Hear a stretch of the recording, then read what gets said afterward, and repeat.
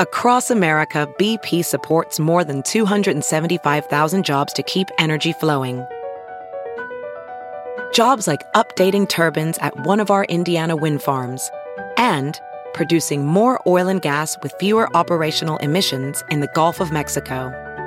It's and, not or.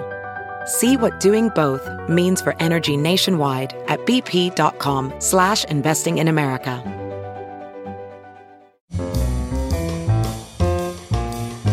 This is Merriam-Webster's Word of the Day podcast for Friday, September 17th. Brought to you by the new Merriam-Webster's Advanced Learners English Dictionary, designed for students and teachers of English as a second language. Learn more at learnersdictionary.com. The word of the day for September 17th is Farrago, spelled F-A-R-R-A-G-O.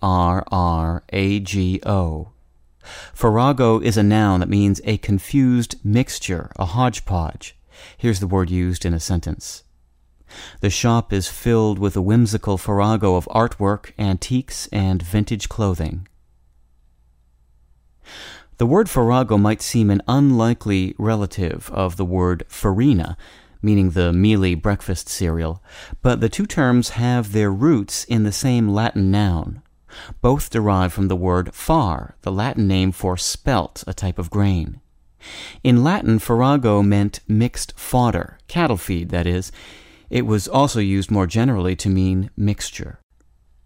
When it was adopted into English in the early 1600s, Farrago retained the mixture sense of its ancestor.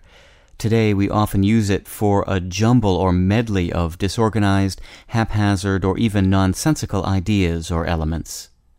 I'm Peter Sokolowski with your Word of the Day. Visit the all-new learnersdictionary.com, the ultimate online home for teachers and learners of English. A free online dictionary, audio pronunciations, custom study lists, and interactive exercises are available now at learnersdictionary.com.